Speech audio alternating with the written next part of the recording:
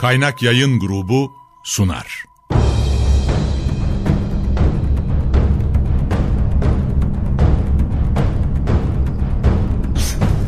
Günaha bulanmış hayatlar, kaybolmuş benlikler, çorak gönüller, onunla yeniden hayat buldu. Karanlığın ortasında doğan güneş, çöle inen nur, bir rahmet peygamberi. Hazreti Muhammed sallallahu aleyhi ve sellem, Efendimiz.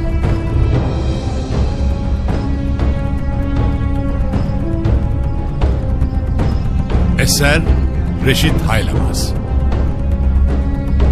Yöneten Yaşar Özdemir. Kurgu Soner Can. Müzikler Brian Keane ve Ömer Faruk Tekbilek. Gönül tahtımızın eşsiz sultanı Efendimiz.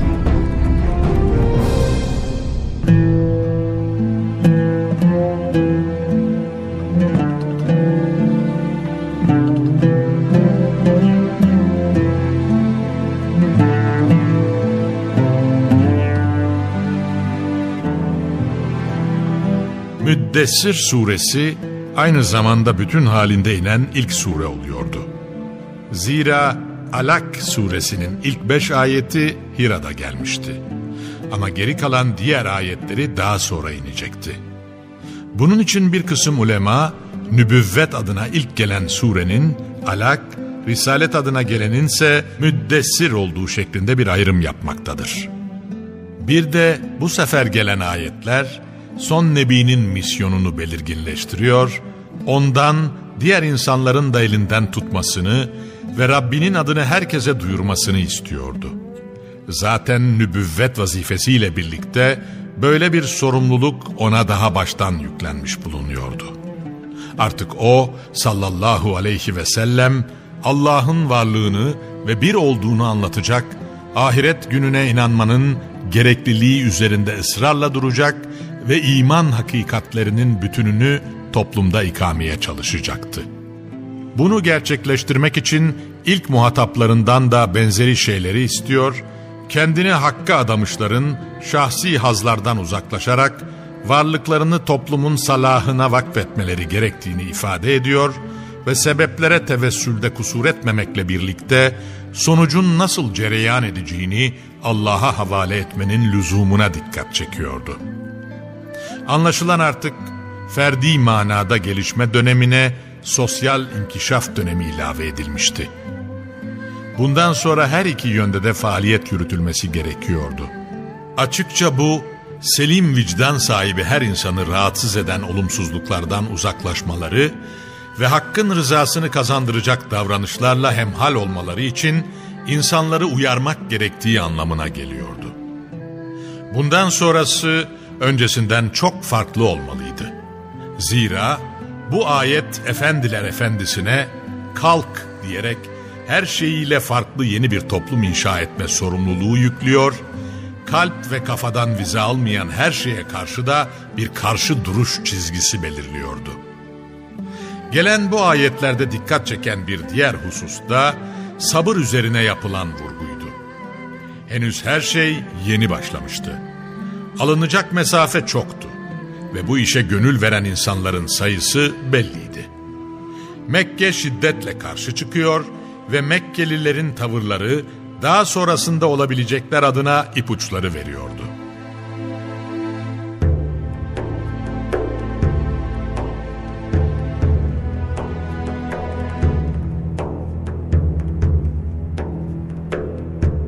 Yol uzun, sular derin ve azık da sınırlıydı. Öyleyse bu sıkıntılı süreçten sağ ve salim sahil-i selamete erebilmek için sabır denilen sihirli kuvvete çok sağlam yapışmak gerekiyordu. Zira o, gücü elinde bulunduranlara karşı kullanılabilecek en etkili cevap anlamına geliyordu. İbadet-ü taat mükellefiyetini yerine getirirken, günahların cazibesine karşı dişini sıkıp, harama tenezzül etmeden ve din düşmanlarının estirdiği havada başa gelebilecek her türlü sıkıntıyı daha baştan göğüslemeyi kabullenerek sabretme. Bütün bunları yaparken de asla yerinde durmama ve mutlaka her dakikayı hakkı razı edecek bir aktiviteyle dolu geçirme. İşte Kur'an çizgisinde karşılığını bulan sabır bu demekti. Ve Kur'an daha işin başında müminlere sabır tavsiye ediyordu. Çok geçmeden insanlardan gelebilecek tehlikelere karşı bizzat Allah'ın kendisini koruyacağı da anlatılacak ve Ey Resul! Sen Rabbinden sana indirilen buyrukları tebliğ et. Şayet bunu yapmazsan risalet vazifesini yerine getirmiş olamazsın. Allah seni zarar vermek isteyen insanların şerlerinden koruyacaktır denilecekti. Bundan sonra da tebliğ vazifesinin Efendimiz'e ait bir görev olduğu sıklıkla hatırlatılacak ve hesap görme işinin ise Allah'a ait olduğu vurgulanacaktı. Onu peygamber olarak görevlendiren Allah Celle Celaluhu bizzat teminat veriyor ve ona Allah'ın adını herkese duyurabilmek için koşturması gerektiğini söylüyordu. Elbette böyle bir yolda birileri rahatsızlık duyacak ve hak katından gelen hükümleri ağızlarıyla söndürmeye çalışacaklardı. Ancak inkarda başı çeken ve şirk bataklığına saplanmış küfür fanatikleri istemese de Allah'ın teminatı vardı. Kim ne yaparsa yapsın o Celle Celaluhu mutlaka nurunu tamamlayacaktı.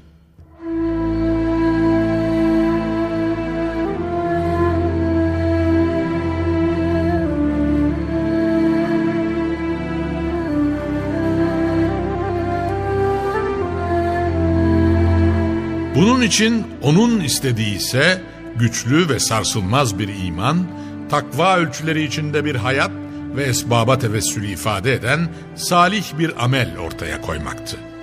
Öyleyse başkalarının ne dediğine bakmadan rahmani çağrıya kulak verip yeryüzünde onun adına yürümek gerekiyordu. Sıklıkla tarihten örnekler veriliyor, risalet vazifesinin nevzuhur bir yapı olmadığı ifade edilerek hak düşüncenin karşısında yer alanların her zaman kaybetmeye mahkum oldukları misalleriyle ve defalarca anlatılıyordu. Hazreti Adem'den Hazreti Nuh'a, Hazreti İbrahim'den de Hazreti İsa'ya kadar insanlık semasının ay ve güneşleri olan rehber şahsiyetlerden örnekler veriliyor, onların risalet vazifesini yerine getirirken nelerle karşılaştıkları ortaya konulup bundan sonra olabileceklere karşı hazırlıklı olunması isteniyordu. Ölüm sonrası hayatla ilgili konular gündeme getiriliyor ve yaşanılan hayatın hesabının verileceği yeni bir dünyanın kapıları aralanarak hayatı hesabı verilecek tarzda yaşamanın gerekliliği ortaya konuluyordu. Velhasıl artık vahiy, süreklilik arz eden ve rıza ufkunun yeni toplumunu inşada en etkin bir unsurdu. Anlaşıldığı üzere bu süreç, vahyin sağanak olup yağmaya başladığı süreçti. Böylelikle müzzemmili müddessir, tebbeti tekvir takip edecek, aladan leyle, fecrden de mutaffifine kadar neredeyse Kur'an'ın yarıya yakın kısmı Mekke'de inmiş olacaktı.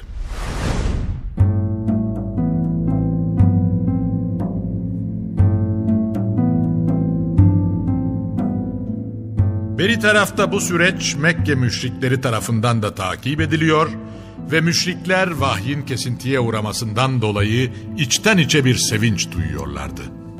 Onlara göre Efendimiz sallallahu aleyhi ve sellem adım attığı bu yolda toplumdan tecrit edilip yalnız kaldığı gibi sema ile de bağları kesilmişti ve o her yönüyle bir gurbet yaşıyordu. Hatta Mekkelilerden bir kadın Efendimizin yolu üstüne çıkmış, "Ya Muhammed, görüyorum ki şeytanın seni terk etmiş," diyordu. Bununla o kendince Allah Resulü ile alay ettiğini sanıyordu.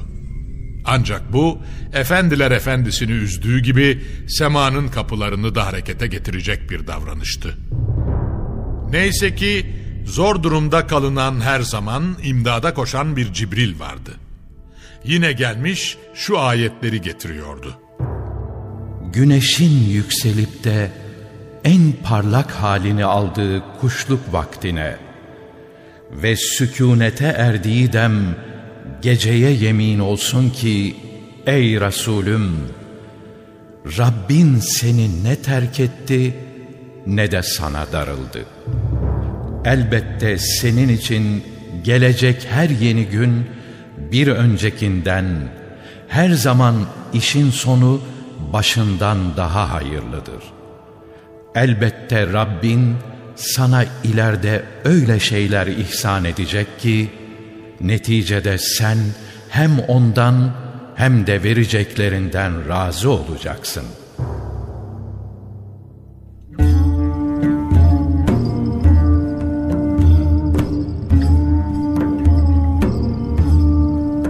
Öyleyse durup beklemenin ne anlamı olabilirdi ki?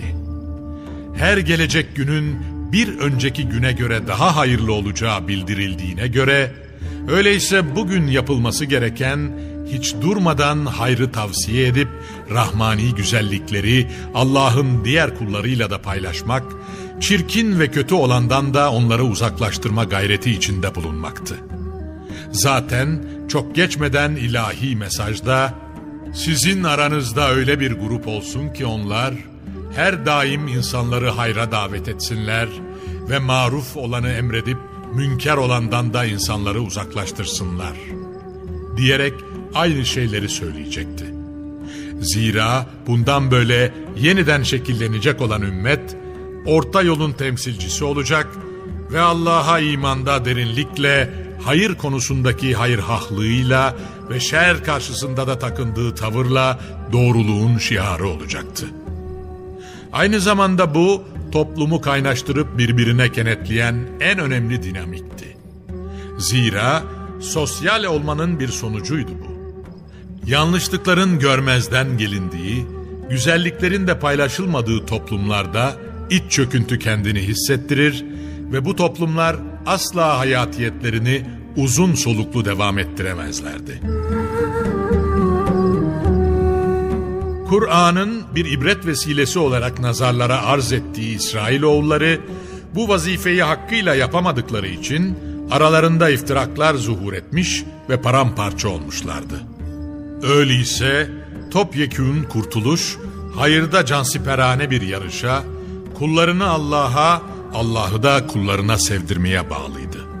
Ümmeti Muhammed sonu temsil edecekti ve bu temsil öncekilerden de ders alınarak iyi yerine getirilmeliydi. Zira güneş gruba kaymış ve insanlık adına zaman grup öncesi bir yerde duruyordu. Onun için ikindi vaktine yemin edilecek, muhtemel kaymaların yaşanmaması için imanın ne kadar gerekli olduğu anlatılarak bu yolun yolcularına sabır ve hak çizgide sebat tavsiye edilecekti.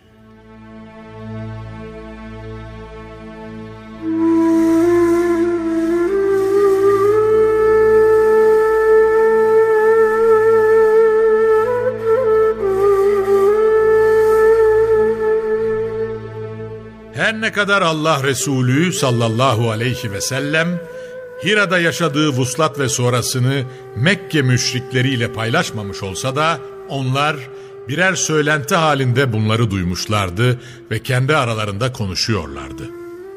Kendileri açısından ortada yeni bir durum vardı. Kendi iradeleri dışında Mekke'de yeni bir gelişme yaşanıyor ve bu gelişme dünya adına herkesten bağımsız yürüyordu. Daha ilk günden Mekkeliler bu gelişmeye bir kulp takıp da önüne almak için planlar kurmaya başlamış, düne kadar emin diye tavsif ettikleri efendiler efendisine mecnun, kahin, sihirbaz gibi lakaplar takmışlardı. Elbette bu konuşmalar Efendimizin de kulağına gelmiş ve daha ilk günden karşılaştığı bu karalama kampanyasına çok üzülmüştü. Hane-i saadetlerine döndüğünde üzerini örtmüş ve derin bir tefekküre dalmıştı ki, yanında Cibril-i Emin'in hazır olduğunu görüverdi. Yeni bir vahiy geliyordu. Ey örtüsüne bürünen Resulüm! Geceliğin kalk da az bir kısmı hariç geceyi ibadetle geçir. Duruma göre gecenin yarısında veya bundan biraz daha azında veya fazlasında ibadet etmen de yeterlidir. Allah Celle Celaluhu Resulüne bir mesaj iletir de o sallallahu aleyhi ve sellem bu mesaja bigane kalır mıydı hiç? Artık bundan böyle onun geceleri gündüzleri kadar aydın, gündüzleri de geceleri kadar fazilet doluydu. Gece kalkıp ibadet etmek Allah'ın emri olduğuna göre ona ilk gönül veren herkes aynı yolu meslek edinecek ve gecelerini gündüzleri gibi aydın kılma adına adeta birbirleriyle yarışacaklardı. Çünkü bu emir farz olarak algılanmıştı ve emri ilahiyi yerine getirmemek olmazdı. Gece ibadeti mümin için bir şerefti artık. Gündelik meşgalelerden sıyrılıp ruh ve kalbin kendini dinlediği bu sessiz dakikalarda kalkılarak sıcak yataklar terk edilecek, hav ve haşyet duyguları içinde hep Rabbe iltica ile eller kalkıp içten yönelişle bir tazarru ve niyazda bulunulacaktı. Çünkü rahmeti Rahman gecenin kuytularında fazilet avına çıkan insanların üzerine sağanak olup yağar ve Rabbi Rahim de bu dakikalarda kendisine kalkan elleri boş geri çevirmezdi. Nihayet aradan bir müddet daha geçecek ve Allah Resulü'nün Cibril-i Emin'le buluştuğu bir gün şu mesaj gelecekti. Sana mahsus bir namaz olmak üzere gecenin bir kısmında kalkıp Kur'an okuyarak teheccüd namazı kıl. Böylece Rabbinin seni makam-ı Mahmud'a eriştireceğini umabilirsin. Artık teheccüd bir kavramdı ve gece kalkılarak kılınan namazı ifade ediyordu. Ancak önemli bir ayrıntı olarak bu namaz sadece Allah Resulü için farziyet ifade ediyor, ümmeti içinse kabir ve berzah yolunu aydınlatmaya matuf, teşvik edilen bir namaz olarak kalıyordu. Çünkü teheccüd, makam-ı Mahmud'a ulaşmanın da en büyük vesilelerinden biriydi. Aynı surenin devam eden ayetlerinde Kur'an'ın tane tane tertil üzere okunması teşvik ediliyordu. Bunun için Efendiler Efendisi hem namazlarında hem de namaz dışında Kur'an okurken sesini yükseltiyor ve üzerinde dura dura tane tane okuyordu. Bismillah dedikten sonra duruyor, ardından Er-Rahman diyor ve sonrasında da Er-Rahim diye devam ediyordu. Aynı dikkat ve hassasiyeti ümmetinden de isteyen Efendimiz sallallahu aleyhi ve sellem bunu yaparken şu kelimeleri kullanacaktı. Oku ve yüksel. Aynı zamanda dünya işlerinde düzen ve tertibe hassasiyet gösterdiğin gibi onu da tertille oku. Çünkü senin menzilin okuduğun son ayet kadardır. Demek ki Kur'an'ın ihtiva ettiği gerçeklerin yaşanması kadar toplumdaki yansıma ve temsili de önemliydi. Ses Allah tarafından verilmiş büyük bir nimetti ve bu nimet Kur'an okunurken kendini göstermeli, ortaya güzel bir ses ahenk ve armonisi çıkmalıydı. Kur'an'ı seslerinizle tezyin ediniz manasındaki emir de zaten bunu ifade etmekteydi. Ashabı arasında güzel sesiyle Kur'an okuyan birisini gördüğünde başını sıvazlayacak ve Davud aleyhisselamın sesindeki ahenge benzer bir kabiliyet verilmiş diyerek takdir edecekti. Çünkü o sallallahu aleyhi ve sellem etrafa saçılan kum taneleri gibi Kur'an harflerinin ağızdan ahenksiz çıkmasından hoşlanmıyor ve okurken onun mana derinliklerine dalıp ilgili yerlerde durarak tefekkür edin. Onunla kalplerinizi harekete geçirin ve bir an önce bitirip de elimden bırakayım gibi bir endişe içinde olmayın buyuruyordu.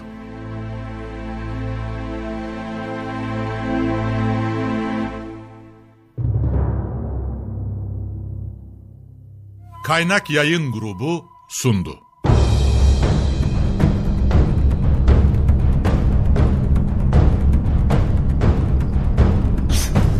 Günaha bulanmış hayatlar, kaybolmuş benlikler, çorak gönüller, onunla yeniden hayat buldu. Karanlığın ortasında doğan güneş, çöle inen nur, bir rahmet peygamberi. Hazreti Muhammed sallallahu aleyhi ve sellem, Efendimiz